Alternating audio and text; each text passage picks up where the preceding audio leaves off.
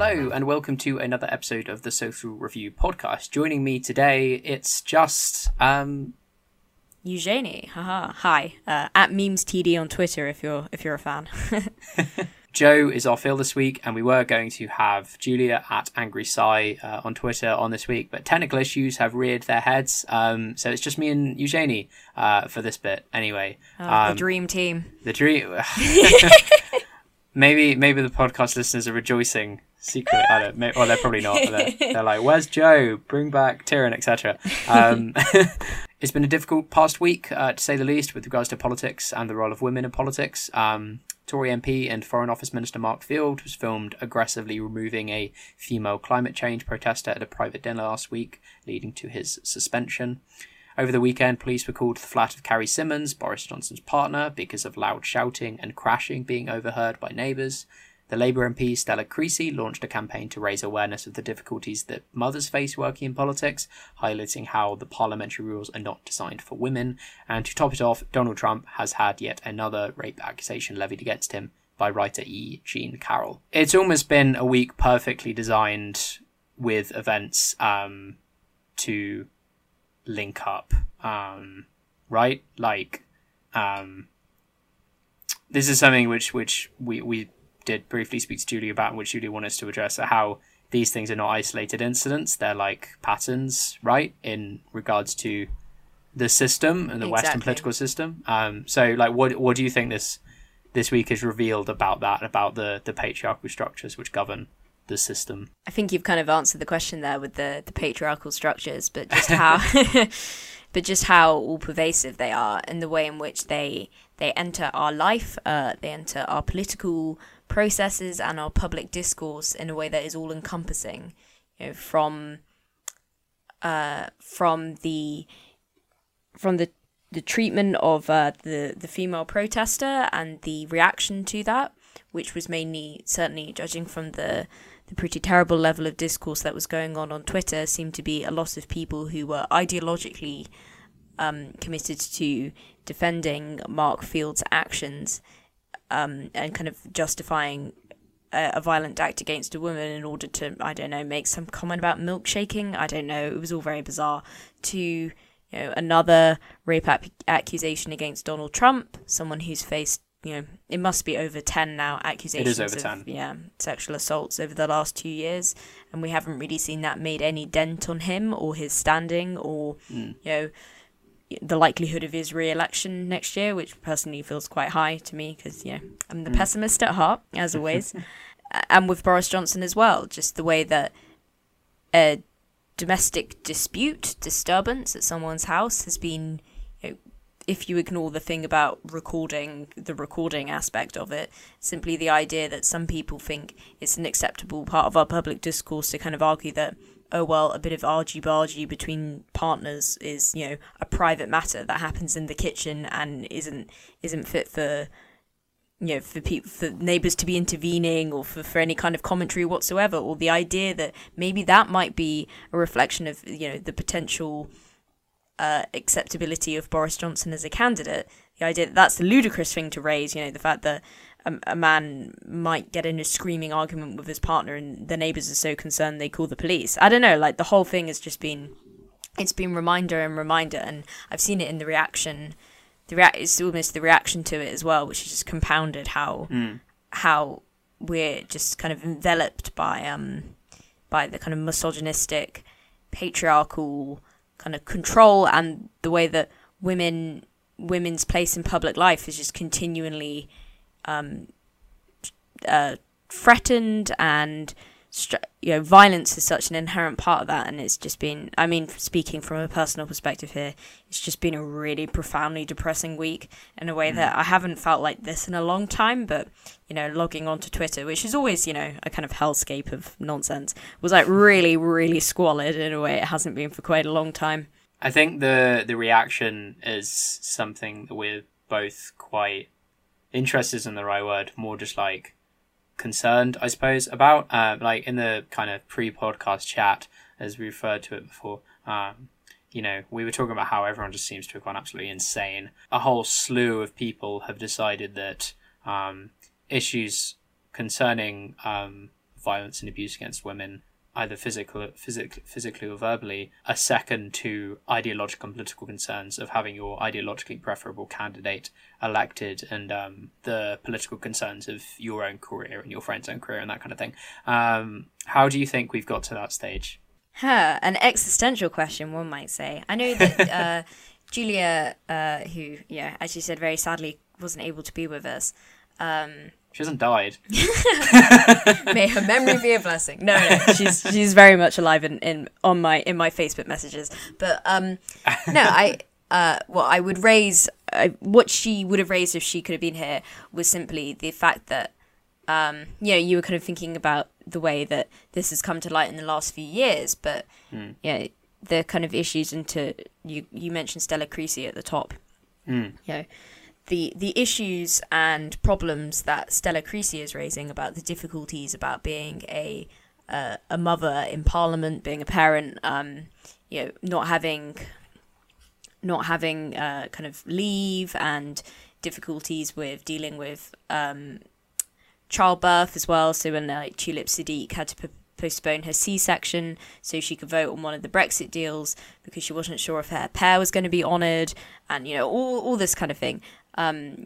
This idea that Parliament is fundamentally so inaccessible to women who have families. These aren't new issues. These are issues and problems that Harriet Harman was campaigning about back in the 1980s. When she was when she came into Parliament, which was in 1982, it was 97% male, and maternity leave and childcare provisions were the very first thing she ever spoke about in Parliament back in the 80s. And you read, there's an interesting interview with her in The Guardian from last year. I think she had a book that came out. And you kind of compare the issues that she's talking about there to what Stella Creasy raised in her piece last week. It's the same topics really, and you just think how little things have come along at all. And both Stella Creasy and Harriet Harman have talked about how there's a fundamental lack of empathy or understanding about their role as mothers, and how Parliament is basically completely incapable of dealing with it. And there's been no institutional change about parental leave or creches, or having maybe voting in offices, and not having to walk through the chamber to make it more accessible. And this wouldn't also just be for obviously for women who are mothers, but maybe disabled members of the House, or other people with accessibility issues, or people who are ill. There's such an arcane institution is just completely incapable of any change. And our very House of Government is structured around making it as comfortable as possible for a small subsection of men who enjoy the pomp and circumstance of the building, which, least we forget, is literally falling down. If you ever needed a metaphor for that, well, there we go. See, I can tell I'm going to blow the mics here by getting annoying, but you see the same, the kind of the way in which even women who are trying to change, and the women who are in power and who are trying to implement change for other women, are kind of consistently beating up against this kind of fortress of just kind of arcane institutionalism which refuses to self-reform. And that's the quote-unquote establishment. But when you look outside of that as well, into thinking about the kind of populist waves which are sweeping Europe as well, that's something that seems to be fundamentally about men for men. It's about masculinity, white masculinity, and the people who are demeaned in that they are women, and they are ethnic minorities. It's also trans women, disabled people. There's a whole kind of slew of issues, I think, which you can see how they all interconnect, and the way in which they've kind of been realised in the last week have been obviously quite divergent. Thinking about physical violence versus structural violence, but then obviously we, as young woke feminists that we all are, we know that structural violence often becomes physical violence, and and all that. I won't get too theoretical on the whole frontier. Well, it's definitely excusing physical violence as we've seen. Like the institutional beliefs that it's fine to aggressively manhandle a peaceful female protester like that. That it's fine to be like screaming at your partner, and the fact that there were swathes of outriders willing to go into the media and on the news being like, oh well, that's a private issue. It's finding different ways to excuse it. Like with the field video, it was that, oh well, the protesters shouldn't have been there anyway, or what if she carried a gun? It's like, well, she didn't. We know that she didn't. They knew that she didn't. With the Boris thing, it's like a private issue. It's like, well, it ceases to be a private issue when the shouting is so loud that the neighbours can hear it and it's disturbing their existence in their own home. As you put it with the Stella Creasy stuff, it's all like, oh, but we're upholding the traditions. This is always the way it's been. It's like in every time something like this comes up, and you think like, yeah, that's fair enough. Yeah, things will change now. The people defending the old ways and the old orders come out with these increasingly absurd justifications, and often they're absurdly hypocritical as well.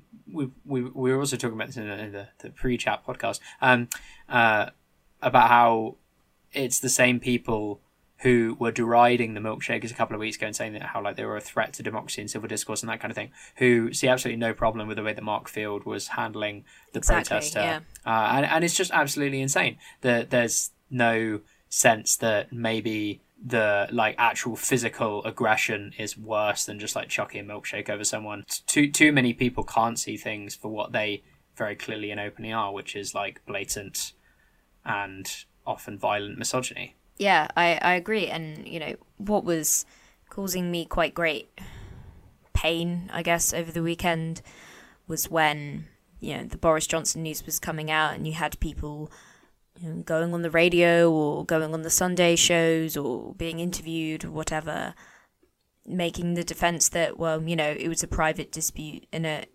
private household and, you know, it's a lover's quarrel and whatever. And you just think that's the kind of defense that people used to use, you know, before we changed our laws about, for instance, you know, can a spouse commit rape against their spouse, and you know, before we really had any kind of cultural reckoning about domestic violence, and you know, we're nowhere near that level of kind of an institutional change coming here yet. But you know, they were saying it's a private matter.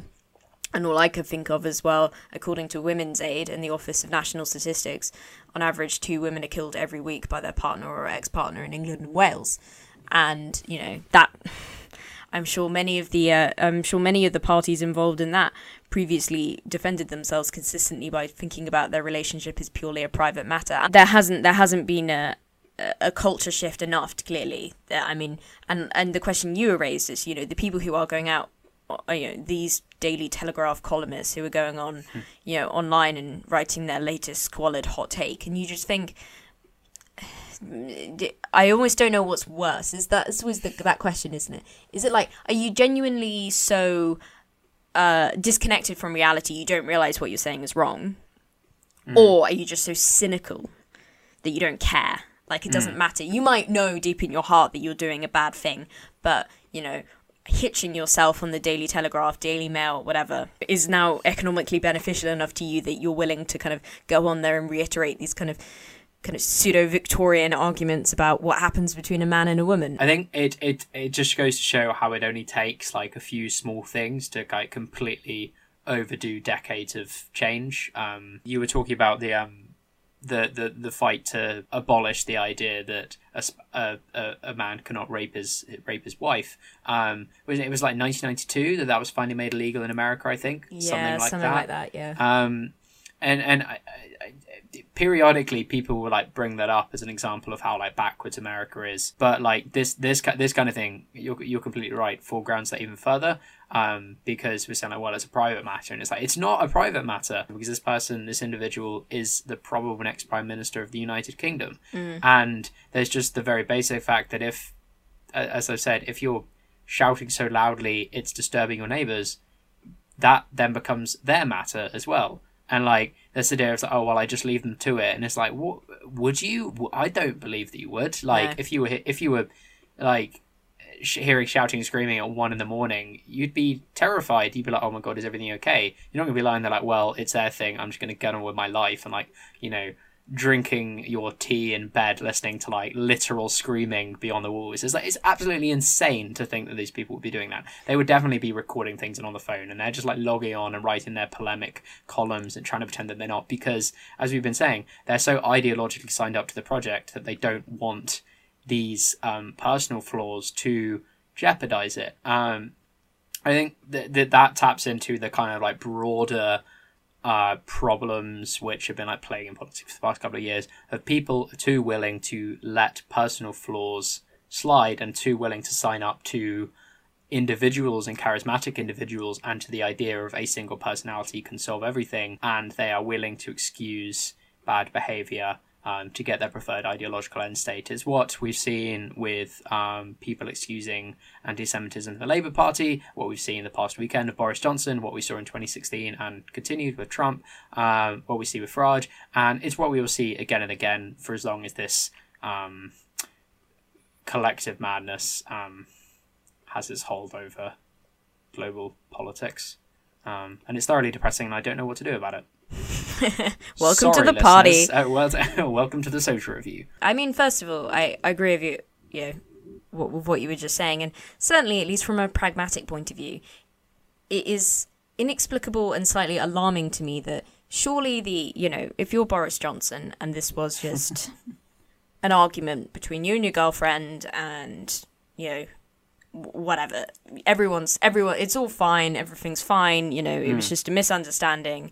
Surely the line is, my girlfriend and I got into an argument, our neighbours called the police, because that's what happens when you live, if you live very near each other, because that's, people that happens in blocks of flats and in kind of other shared places where you live very near to each other. Police came, everything's fine, it's all fine, not quite nothing to see here, officer, because I wouldn't suggest that that's an acceptable reaction either. But, But that would have been the line. Yeah, well, and instead this kind of prevarication and then sending, as you were just saying, sending in the outriders and all these kind of weird personal attacks, and the way there's been this response to it, which has just been, instead of, does this raise... As if it's like a Remainer plot, like painting it in political terms, which is just like complete rubbish. Yeah, and you just, very, not only bizarre, but genuinely quite worrying if people genuinely believe, and maybe if they don't even believe it or not, but they're still putting it out there, if you hear your neighbours screaming at each other in the middle of the night and you're a bit concerned,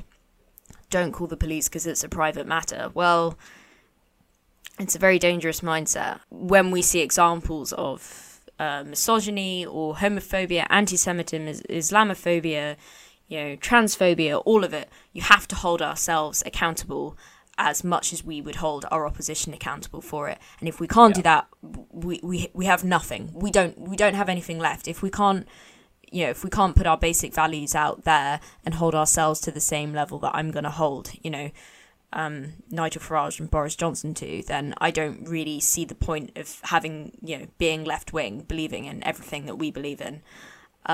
It's like what we were talking about a few weeks ago in our episode with Miriam, factionalism can become a disease, and it can infect the way you look at the world. And I would hope that certainly what we believe in and kind of what our website also is all about is to say that if we can transcend, we can leave that behind and seek new ideas, new understandings, and have a kind of vigorous level of personal responsibility. And some of that involves, I think I said moral courage last time, which I think was quite a good phrase. So I think I will reiterate it again in my rally to arms. But we've got to do better. And if the next time this comes up, because it's going to come up again, if it happens to be someone quote unquote on our side, someone that we like and respect, then there has to be the same vigor and accountability, really. And that, if we don't have that, what do we have?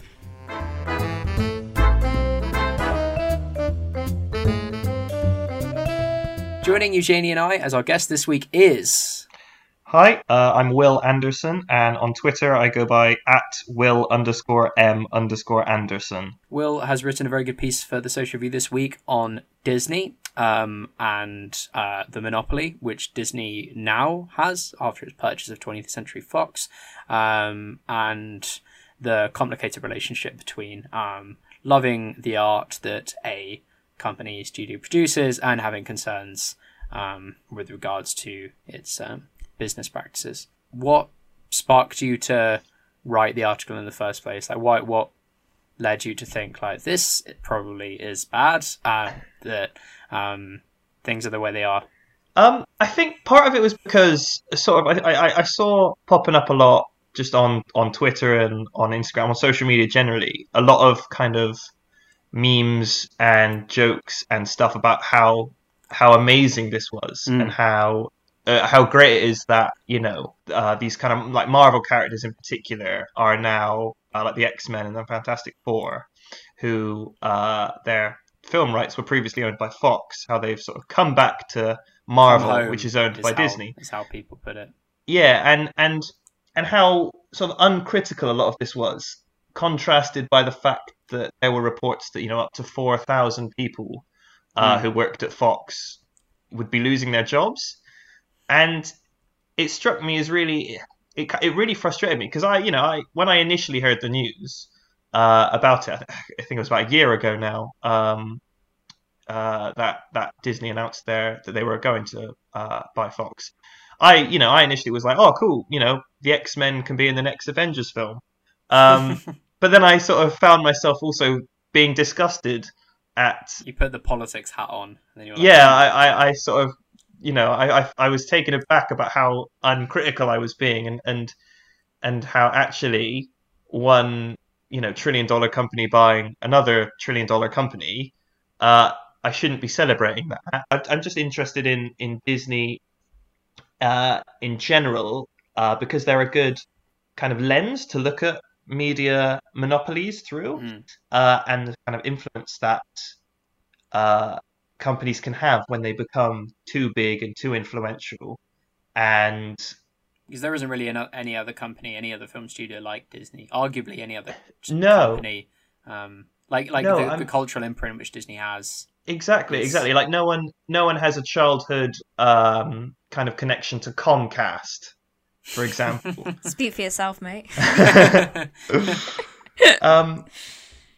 But with Disney, there is that kind of thing where everyone has seen something by Disney probably in the past month. Even people living out. I saw it on Saturday, Toy Story 4. Well, exactly. Yeah. So yeah, everyone's seen something that's been made by Disney relatively recently, and it's so culturally dominant at the minute, and that's only going to increase with their now that they've bought Fox. So one of the things I kind of talk about is about how what's worrying me is the fact that Disney will soon own, or that they now own a controlling share of Hulu. I think that's pronounced Hulu. Yes, yeah, I think. Yeah, which is like a streaming service in America, and they're also starting their own streaming service, which is just going to exclusively kind of hold Disney content. And Disney Plus. Yeah, Disney Plus. And what's kind of worrying to me, and this is something I've sort of seen with Netflix, and to a lesser extent Amazon Prime, is there's a danger that companies will be owning not only the art or the product, but the distribution methods of that product. And that's quite worrying in terms of, again, their kind of expanding influence. And one of the things I talk about is how there was a Supreme Court decision that basically ruled it illegal for film companies to own, or film studios to own, cinema chains, and that because was in the 1940s. And it was sort of ruled that they can't do that because then they're owning the distribution method and it's not fair for anyone else. And the danger with kind of streaming services is that, or them owning these streaming services, is that they will be able to. That in a modern exactly. It's the exact same thing, but you use a laptop now. It's interesting, if you're seeing the Disney Fox takeover as being part of the tradition of, like, at least that's like traditional Hollywood studios. Although, Disney is like obviously like a huge juggernaut that has film parks and things like that, which other companies don't. Kind of viewing it in opposition to Netflix, which I think we're kind of maybe haven't directly named, but is kind of the spectre in the room a bit here. If we're seeing it also as not only just a way of engaging with the idea of kind of content monopolies, but also just the way in which we're kind of going to be engaging with media in the future. I was just reading up that so Disney released 10 films in 2018, and Netflix made 93 of their own films. Because, Netflix just, it goes for quantity rather than quality, and I say that as someone who has sat through many quite dire Netflix original films.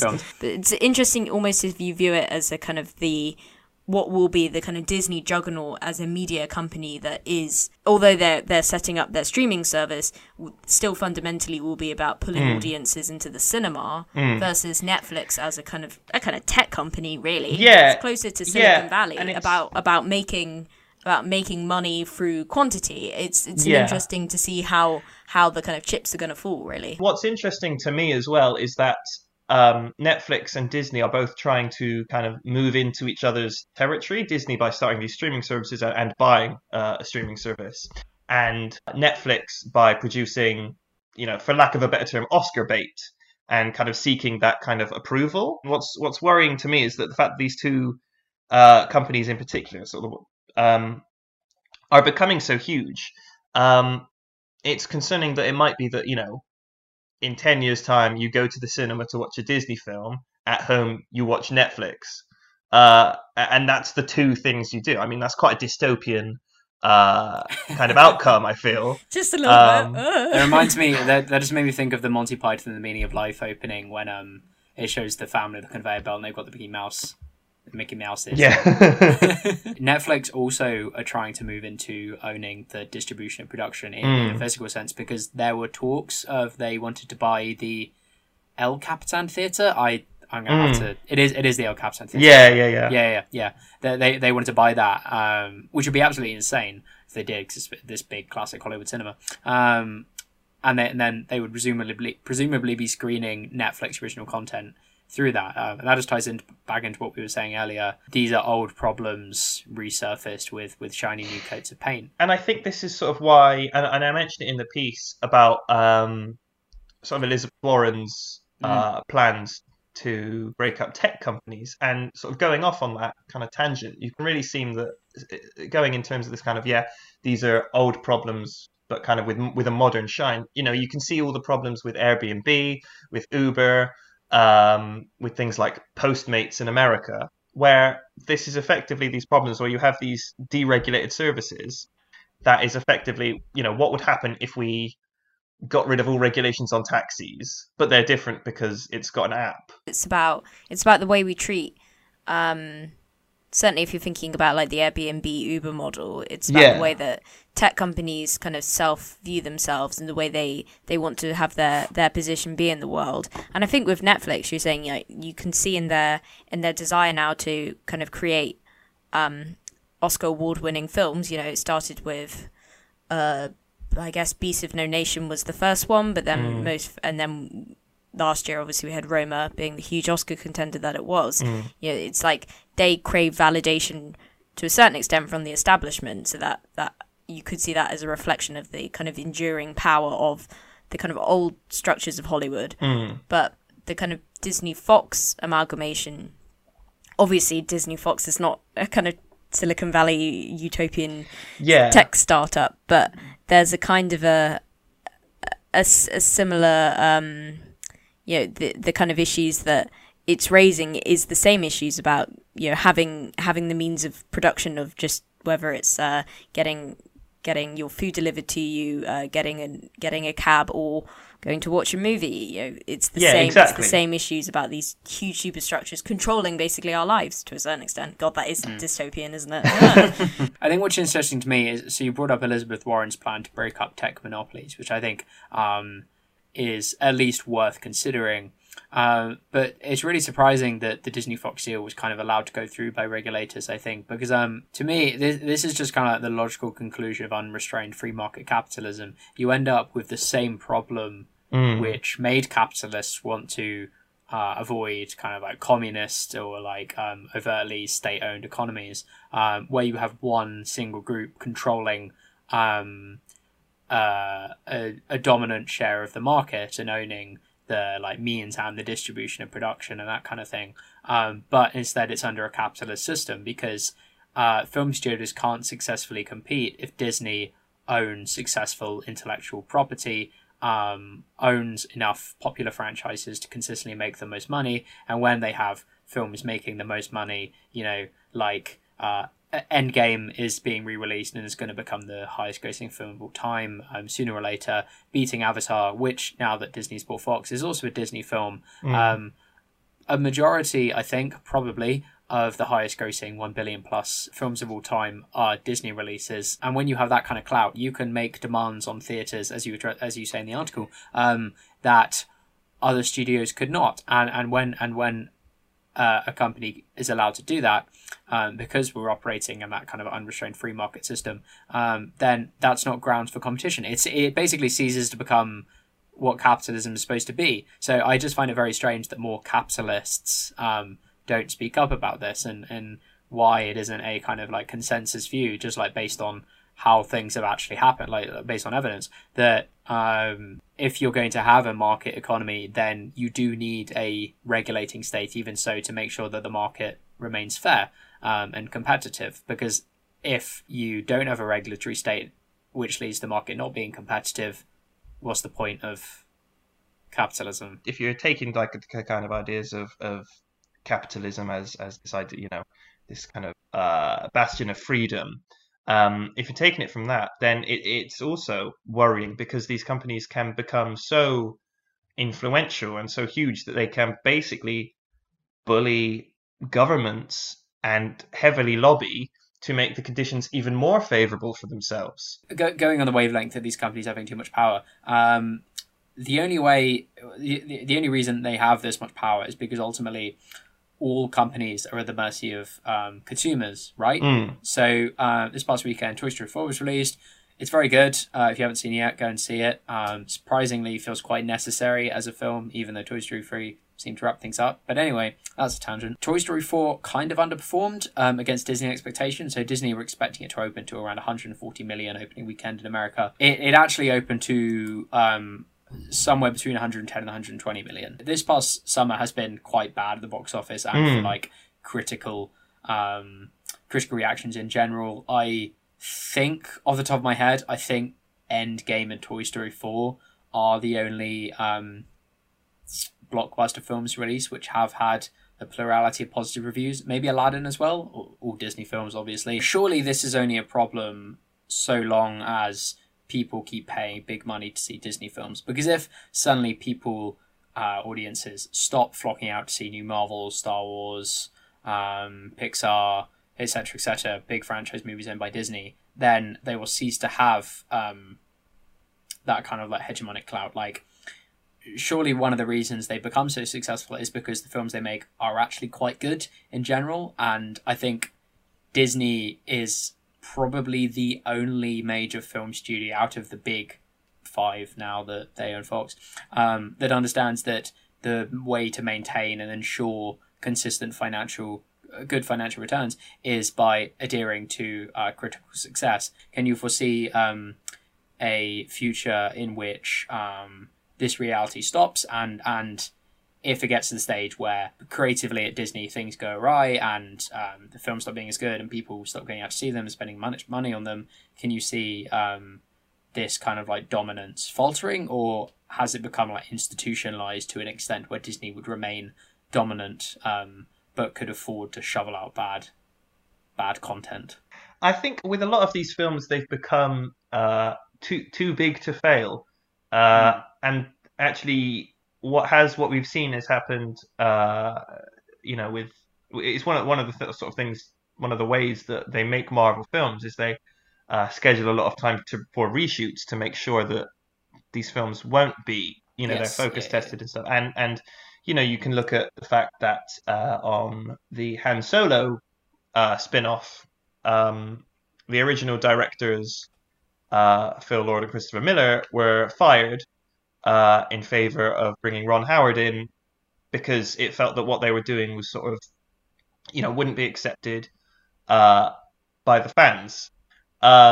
Solo did end up underperforming, but a similar situation happened on the Star Wars spin-off before that, Rogue One. They make it so that if a film isn't working, they will take drastic measures to make sure that it does not fail. I think it's entirely possible that people become, fed up with these characters, or, that these films aren't as fresh anymore. But Disney could then sell off the rights to those characters and buy other ones. I think it's interesting because I guess, like we were kind of talking about at the top, like so many's view on this is kind of coloured by...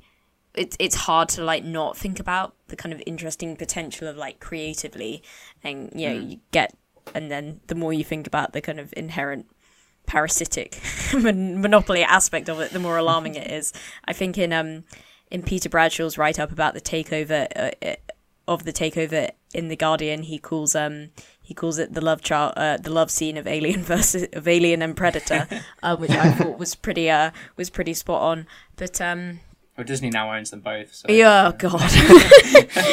I do think you're kind of right, and the way that it all kind of self-perpetuates, a kind of Ouroboros of just kind of like business eating business, is it should be more cause for alarm. And certainly, you do worry a bit about so for Fox Searchlight is their major, the kind of sub-studio within 21st Century Fox, which makes the more kind of, I'm putting air marks around this, but kind of adult films, quotation mark, the films often which also are up for awards contention, that's quieter films. They don't necessarily make lots of money. They don't necessarily even win the awards, but, they've made the decision to fund the films and to distribute them.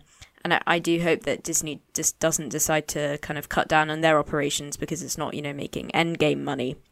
But I think what you were saying about the kind of future of the model that we're currently living in and whether it's sustainable, I think it's interesting you raise Solo, because I actually think as much as superhero films and like the blockbuster can feel like a kind of unstoppable juggernaut which doesn't seem to be going away anytime soon, which I kind of think is true, but on the other hand, Solo is a good example of a film which didn't perform as well as it did, had very bad word of mouth, which is probably what killed it over anything else. And it's interesting coming off the back of that then the Kathleen Kennedy and all the Lucasfilm people in Disney decided to shutter a couple of other films that they had kind of been dancing about putting into production, including like a Boba Fett prequel, and I think there was like an Obi-Wan Kenobi prequel they were talking about as well. There's been talk about doing Obi-Wan as a Disney Plus series. Picking up from the Disney Plus thing, I think that's how they're very good at learning from that failure. And so one of the things they're doing, instead of doing more budget standalone Star Wars things, they're going to put more stuff on Disney Plus, and they've sort of trying to, do a kind of hyper high budget TV show, which they've got coming up. This was The Mandalorian. It looks really good. Moving more to that really kind of trying to make the Game of Thrones of Star Wars, as opposed to the Marvel model. PG, And we'll see how that works for them. They are learning from their failures, which is what makes me pessimistic about the idea of them just sort of going away. That Disney are good at their jobs. Yeah, it's something I talk about in the piece. Is that I am a fan of this stuff, and it is to be a consumer of these characters in particular. It is a good time. What I'm concerned about is the kind of implications it has on a wider scale. But I mean, if you want the new Game of Thrones, but it's Star Wars, we're going to get that. It's just at the expense of however many jobs and people's lives. To put it in super kind of harsh contrast. It's the reality, though. I think you're right to don't get too sucked down in, your kind of what we perceive might be to be our kind of harmless enjoyment of the movies, to be like, yeah, it's got a real world implications and they're quite scary. Once again, you've been sending in your questions to us on Twitter, and yet again, we've had lots of very good questions. Returning to the podcast to join Eugenie and I to answer them, we have... I'm Henry. I tweet at Owl Sanctuarist. Hello. So, last week's guest, Callum O'Dwyer, at Callum J. O'Dwyer on Twitter, asks, is Steve Bannon a charlatan, or someone we should be worried has ties to certain parts of the Tories and European far right? I'm going to say he can be both, and is perhaps more charlatan than the latter, or rather has ties, but maybe not like seismic influence, maybe more so influence in British corners than European quarters, because his big the movement, I think it was called, project didn't really take off in the European elections. But what do you guys think? The thing about Steve Bannon is that he's like the world's biggest and saddest flexer. He is desperate for attention and he will do anything necessary to get it. So with the Johnson thing, for example, I suspect it's... I mean, I think the thing is, right, if he is a charlatan, that doesn't have to make him less dangerous. In fact, there's a real political power to naked charlatanry. But I think that in terms of actually having real policy influence, I think that's very limited just because he has no policy ideas which are coherent. I think the problem is more... Yeah, I think that the like what I'm kind of rambling towards is the idea that the problem is not Steve Bannon as a person. The problem is that like the ideological currents which are informing mainstream conservatism are terrifyingly close to Steve Bannonism, which is how someone who's such an obvious charlatan can get in with people like the next Prime Minister of the UK, probably. It's because actually, is there that much of a difference between the kind of Steve Bannon, like, okay, it's particularly... desperate and radicalized, but between the like language he uses about Muslims and all the kind of the camp of the saints and the Christian civilization, where's the difference between that and like it's a difference of degree between that and letterbox women who are a threat to our safety. It's not a difference of kind. So you referenced the kind of like ideological currents influencing mainstream conservative thought. Is this like a correlation equals or doesn't equal causation thing? Because like you're right, they are close to Steve Bannon's mindset, but is that because of people like Steve Bannon or Steve Bannon himself, or is that like a separate thing? I don't think it is a separate thing. I think it is down to the influence of Bannon, in which case we can say that we should be worried about him, I think would be the correct answer to Callum's question. But I agree with you that that doesn't necessarily mean he can't be a charlatan. My thinking is kind of that it's an issue of kind of a difficulty with analysing things not in terms of there being one kind of agent, one like principal mover, like a Bannonism, which one great man is kind of coming up with. And I think that's a general failing of our culture to really consider things in that kind of more structural sense, in that more general sense. So yeah, I guess that's my thinking, that I entirely agree with you that Bannon is an important and worrying figure, but I think he's important and worrying because he is a reasonably effective and got a good media presence kind of messenger of ideas which are just very much percolating in our current political thought, and that's something we should be really worried about in itself. But he can also be remarkably ineffective because like I said, like the movement failed. He got himself kicked out of Trump's cabinet. I think I've always maintained the thing which is ultimately the biggest threat to far right politicians is themselves rather than any exterior influence. The thing which ultimately brings these people down is the fact that they are hyper individualist. It's basically just a massive dick measuring contest once you boil down on their politics and policies, and inevitably that always comes to a head, and it did come to a head, and it led to Steve Bannon being kicked out. It's led to Trump struggling to fill his cabinet, and general dysfunction of the heart of government. And I would bet considerable money that that is what we will see in the inevitable Boris Johnson government. I agree with everything you've been saying. Nice. It's always nice, isn't it? What's been a great source of amusement to me in these dark times is that Steve Bannon took the ethno-nationalists of Europe and asked them if they had things in common with each other and could they work together, and they kind of went, well, thing about nationalism is you don't really want to work with the French if we're Italian, etc., etc. That's the main cognitive dissonance with the entire attempt at a global nationalist project. It fundamentally doesn't work. I agree that the kind of charlatanry and the kind of individualism of it all is alarming. I think Steve Bannon is like an incredibly alarming person, and it's shocking to me that Boris Johnson really thinks he can, if he is in contact with Bannon, he thinks he can maintain his kind of pre-2016 I'm a kind of man of liberal London vibe. He's kind of still trying to pretend he's both at the same time. And, you know, if there was anyone who was ever so counter to the whole spirit of multiculturalism and that kind of what's meant to be that kind of what they perceive to be metropolitan conservatism, it is a man who is a white ethno-nationalist. And, you know, let's not beat around the bush about what Steve Bannon represents. It is, you know, neo-Nazi rallies in Charlottesville, and it is... wear it as a badge of honour. Yeah, exactly. The Boris stuff you were saying segues nicely into the next question from Kieran, who was on last week as well, at Roy Hattersley on Twitter. How likely do you think Boris being Prime Minister for a day or a very small amount of time actually is? I think, so what you were saying, Eugenie, about Boris is attempting to maintain this like incomprehensible coalition of people like Steve Bannon and within the Tory party, they're like Mark Francois, ERG wing, and also people like Matt Hancock. This coalition doesn't work. It will not work. It will fail very quickly. I think this is almost a certainty. But what all these people are banking on is that Boris, through sheer charisma, is going to keep them all together. That isn't going to happen.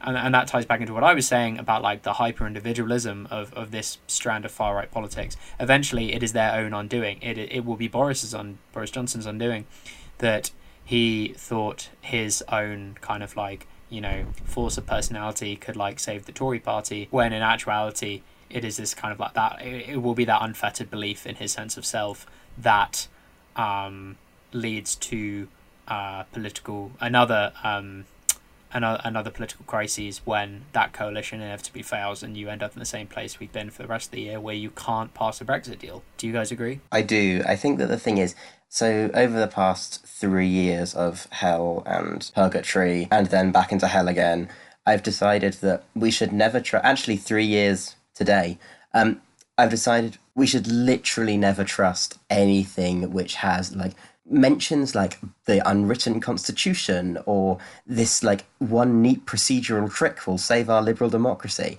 But with that said, there was a story in the Times, the Sunday Times, I've forgotten what day of the week it is, so possibly today, no, yesterday was Sunday, about how apparently I think it was reported that one of the moderate cabinet ministers, I think it might have been Grieve, so one of the Brexit rebels, and with possible alliance from one of the moderate cabinet ministers, so people like Lidington, was basically saying that Johnson couldn't command a majority in the House of Commons because they wouldn't support him.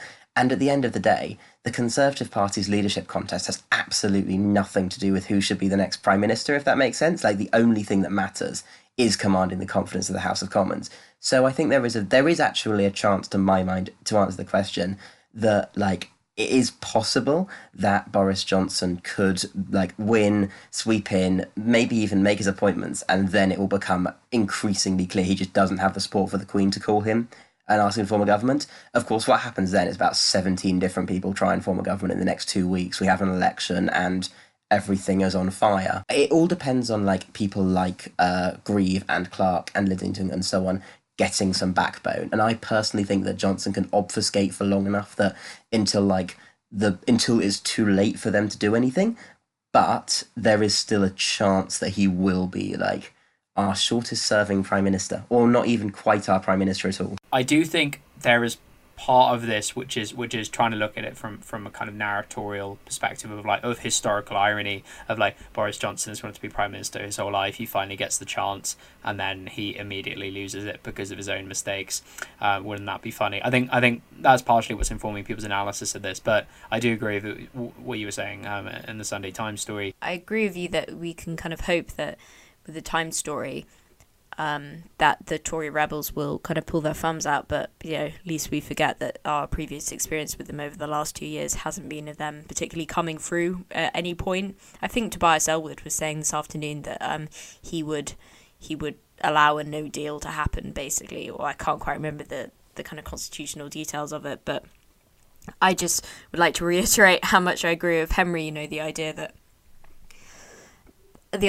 that some people I think still maintain, which is like, as you say, like one day there'll be a day when like the unwritten constitution will save us, or like there'll be like some seismic event and everything will turn out in our favor. I'm just not sure about that, but yeah, I can kind of see Boris Johnson being hoisted by his own petard, but and I would enjoy the kind of the spiritual unity of that, if nothing else. But yeah, I'm a little bit pessimistic, I have to say. I think the Fixed Term Parliaments Act has really a lot to answer for, and when I eventually gain the power to control time, on the bucket list, it's not like top 3 or top 4 things I'm going to mess with and change and make the world better. Fifth. It's fifth. But like solidly up in the top 10 is at all costs making sure that bloody act doesn't get passed, because it's really doing a lot to keep the Tories in power forever. I'm just going to go write this time travel script. This might segue embarrassingly neatly into the next question, but I think the reason for the embarrassing also perpetually why you telling on yourself quite so much, one weird trick to save democracy issue is this bad Whig history where it's Britain has the most enlightened institutions in the world. We are the mother of parliaments. We love our glorious revolution and all that kind of stuff. And it's and this will come through for us and everything will go back to being merry-go-rounds and flowers and gardens and everything we love about the Queen and shaking hands, and we'll all become sensible again and our political class will come to its senses. And it's are you sure our institutions aren't so rotten at this point there's not really that return point? Because I do not have that optimism, and I envy anyone who does. You're right. It segues nicely into the next question from Alex Pellet. Hi, Alex. Opinions on the backwards versus forwards-facing degree, subject comment in the Simon Cooper article. Personally doubt it would hold much weight today, but obviously wasn't at Oxford in the 80s. Neither were we, as it turns out. Maybe when Eugenie gains the ability to time travel, then we will be. But yeah. Oh, mate, it's all changing then. For context, there was an article in the Financial Times over the weekend about Oxford in the 1980s and how David Cameron, Boris Johnson, Jacob Rees-Mogg, Michael Gove, Jeremy Hunt, George Osborne basically all knew each other, and how awful it is, and how they all got their starts in the Oxford Uni and the debating societies and student newspapers, that kind of thing, and how they've just all ended up being politicians at the same time, and it's basically a continuation of that. But there's an offhand comment about how the Brexiteers all studied backwards-facing degrees, so in history and classics and English, in Michael Gove's case, whereas the Remainers, the future Remainers, so David Cameron, Peter Mandelson, etc., all did PPE. As to Cambridge historians, what do you guys think about backwards-facing and forwards-facing degree subjects? Do you think that's a thing? Do you think that can your choice of degree and your relationship with the education which you pursue can influence your politics and ideology, or do you think there are too many other factors at play to really put it down in those kind of terms? I'm not going to sound a bit too much like I'm, I don't know, reciting my undergraduate personal statement, but and I don't prescribe to the sense of history as, I'm not going to start going, to understand the future, you must first know the past, or whatever that quote is. But Winston Churchill. Oh yeah.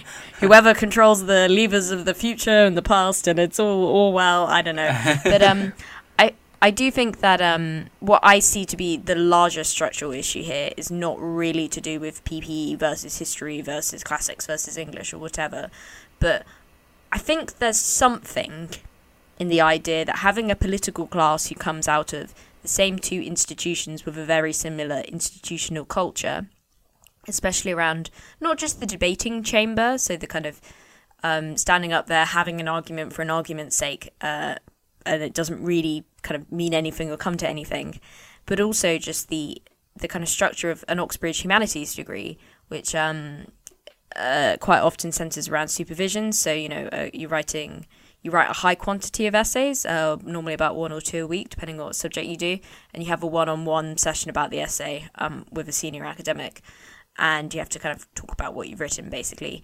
And speaking as someone who's churned out of that system, and I would like to say for the record, I do no longer attend Cambridge, so I now go to a different university in London, so I'm in the clear. But we've got past, present, and future on the podcast. We're truly the most unrepresentative possible panel to talk about these issues. The kind of conventional wisdom, I think, has always been that the supervision system basically gives you the ability to bullshit.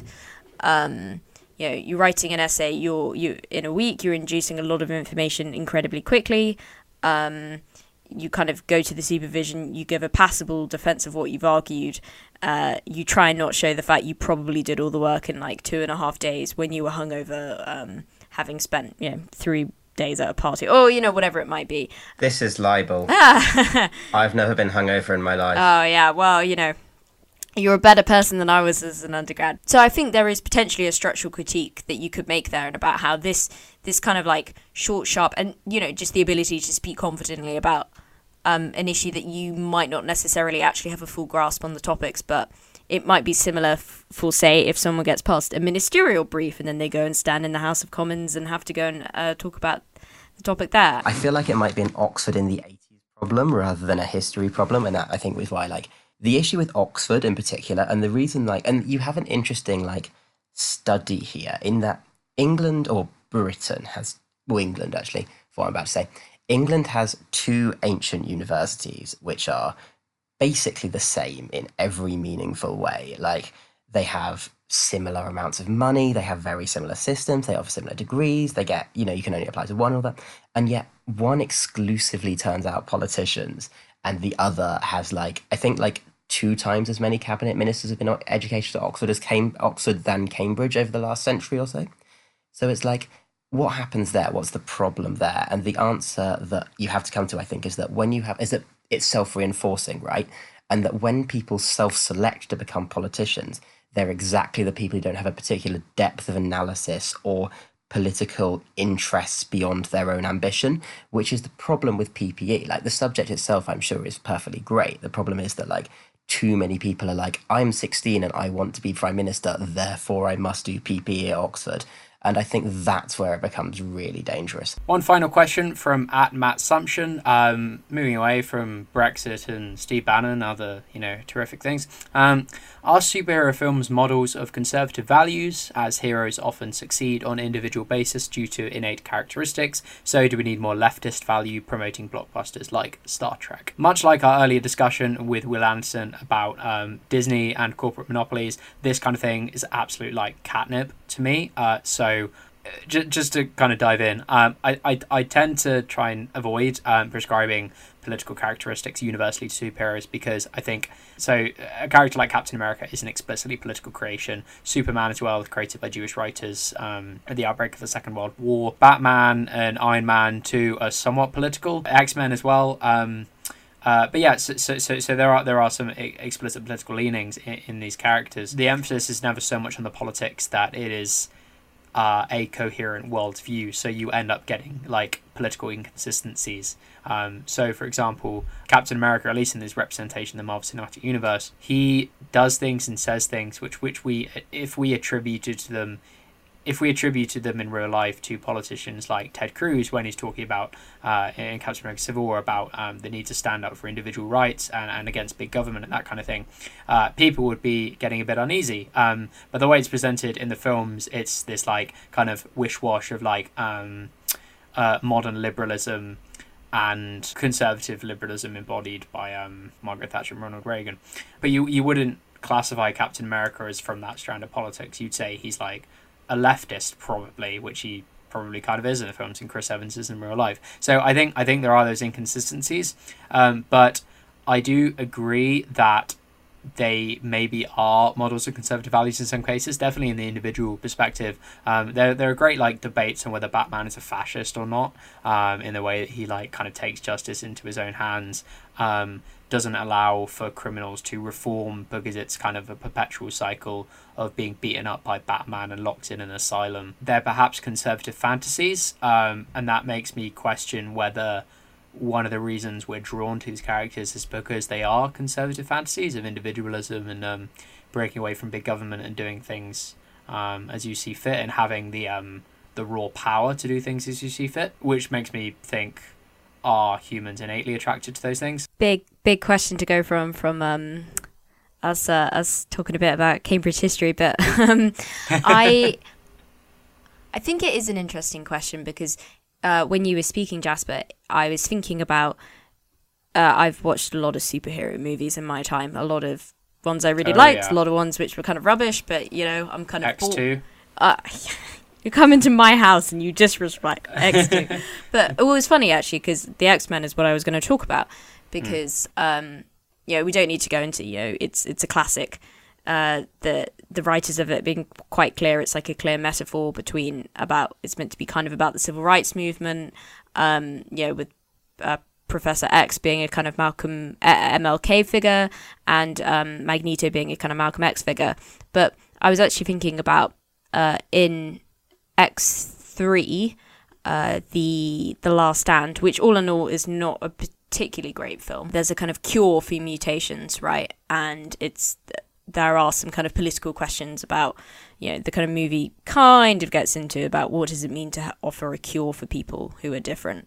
And I kind of vividly remember watching, the interviews on the second disc, and I remember Ian McKellen, who plays Magneto, saying, I actually think there's something incredibly unpalatable about, offering a cure for the kind of great to give it to the kind of outsiders in society. And you can see how that metaphor plays out with like the people with mutations potentially being an analogy not just for the civil rights movement but also for gay people, LGBT people, and why Ian McKellen especially might have a particular opinion about that. I actually always look back on that as like this is actually really embarrassing to say on my podcast, but here we go. It was actually quite an important moment in my the way I conceptualize my identity as an LGBT person, and also the way I thought about politics, and actually that these films can really mean something to people in a way that, God, X3 was directed by Brett Ratner, a man who should never be allowed to make a film ever again.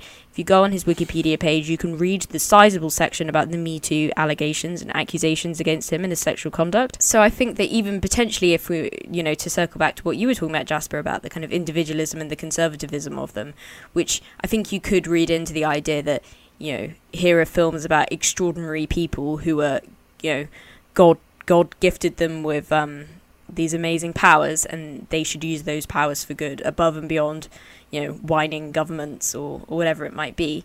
So yeah, I think you can read that. But on the other hand, I think there is actually an opportunity within some of these films to see an exploration about what does it mean to be different. What does, engaging with your identity, having pride in your identity, and using your skills, for the betterment of society. I'd feel bad if I didn't mention Joe's response to this question. As I said, he is ill this week, which is why he's not here. But me and him had a long discussion about this a couple of weeks ago, and he wrote a good tweet on this several months ago. Every film is a biopic or a superhero film right now because we are obsessed with stories of individual greatness, and we are both nostalgic for a past where we feel like that might have existed and desperate for someone to save us, which is why I can't wait for Detective Pikachu. Which, if you listen to the first episode of the podcast, we discussed extensively. So go back and listen to that if you haven't already. There's definitely an argument, I think, for the idea that in terms of conservative values, it's that there is a longing for ideas which conservatism also manifests itself in, if that makes sense. So it's like, I don't know, there's a kind of an idea of like moral decline is really important to a lot of superhero films or whatever, and saving, and like the individual saving people from moral decline. Like that's a very traditional, like conservative model in the kind of small c sense of the word, in terms of like that's a very we're losing our norms, we're losing our traditions, and we need someone, perhaps a strong man, or perhaps just a powerful individual, perhaps just a kind of determined figure who can set us right. And I think that that's a kind of that's an interesting parallel, and it perhaps points to something about how we feel. I agree with Joe that we are kind of groping in the dark for some kind of figure of authority, some kind of respected figure. And I am curious to see if a culture which is like internet and postmodernism and deeply divided and polarized and all traditional identities seem to be breaking down. And I'm really curious to see if we can find any way through that. And I don't know how I got onto that idea from Captain America Civil War, but we're here now, and the journey was one hell of a ride. Thank you very much for listening to another episode of the Social Review podcast. I do hope you enjoyed it. As usual, the music you heard was Sweet of Her Mouth, composed by Kevin MacLeod, licensed under Creative Commons. After recording this week's episode, it was announced that Chris Williamson is to be reinstated as a Labour MP and to have the whip returned to him in Parliament. On Wednesday evening, the Social Review published our statement on this development, in which we unequivocally condemn the decision. Chris Williamson has displayed a consistent pattern of anti-Semitic behaviour over a very long time, and he has made no secret of his contempt for those who seek to challenge anti-Semitism within the Labour Party. And let it be clear, we are on the side of those who challenge anti-Semitism within the Labour Party. The Social Review is a broad church of opinions. It brings in people from all sorts of traditions and factors from across the Labour Party and indeed beyond. We are a movement for progressives, and we do not consider there to be any space within the progressive movement for anyone who is discriminatory against minorities, be they Jewish people or any other group. As such, we want to put our platform to good use, and we are asking you guys, our readers and listeners, to send in anything you think may be useful in this fight against anti-Semitism. So any organisations and groups which you think are doing good work. If you are within the Labour Party, draft motions for constituency parties and conferences. Really anything that you feel may help. Furthermore, if you were affected by our initial discussion in this episode on domestic violence and the role of women in politics, then the 24-hour free phone National Domestic Violence Helpline, which is run in partnership between Women's Aid and Refuge, is available on 0808 2000 247. And on that note, thank you very much for listening to this week's episode, and have a good rest of your week. Goodbye.